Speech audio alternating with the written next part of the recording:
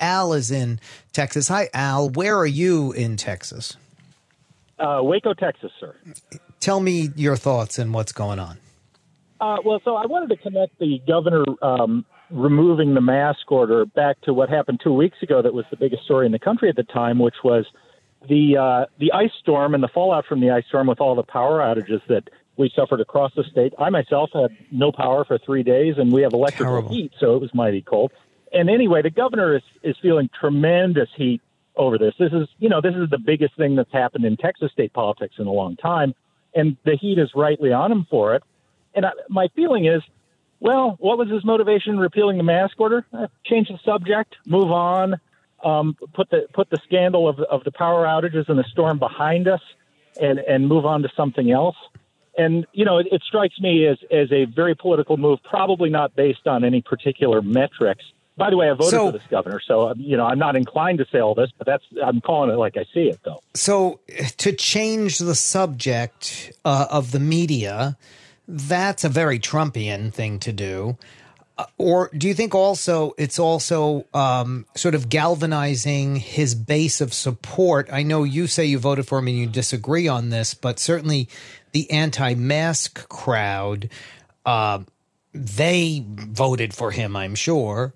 And this is a way of kind of, if some of them were unhappy about the issues of the horrendous negligence and greed that led to that power outage, that this will be a way to galvanize them back behind him. I think that's an astute analysis on your part, particularly from someone who's not within the state, because I'll give you my perspective and that a lot of people like me who did vote for the governor.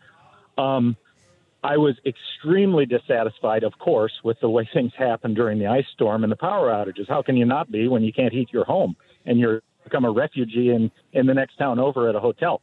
And I said to myself at that point, I said to some of my friends, I can't vote for this guy again. This was too much of a disaster. Whether the responsibility lies 3 levels beneath him or wherever it might be, it's too much of a disaster. However, I am ecstatic that he has repealed the mask order.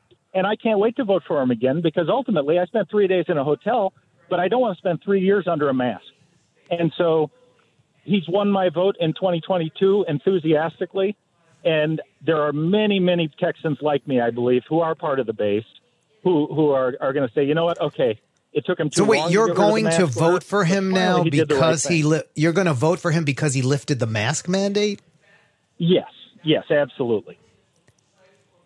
I couldn't be more ecstatic about it. I was walking around DFW Airport this morning with my mask off, and I saw several like-minded Abbott supporters, or at least newly minted Abbott supporters or refreshed Abbott supporters, because we're tired of this. We don't want to live this way, and we're just not going to anymore. And well, you know what you are, Walter? You're an idiot. You're a complete and total idiot. The governor is responsible for you losing power. He put your life in danger, and he's now putting your life in danger over this.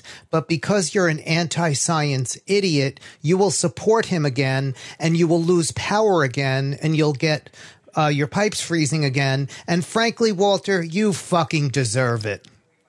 Al, I should say. Al. Sorry about that. Al in Texas. No thanks for your fucking ridiculous call.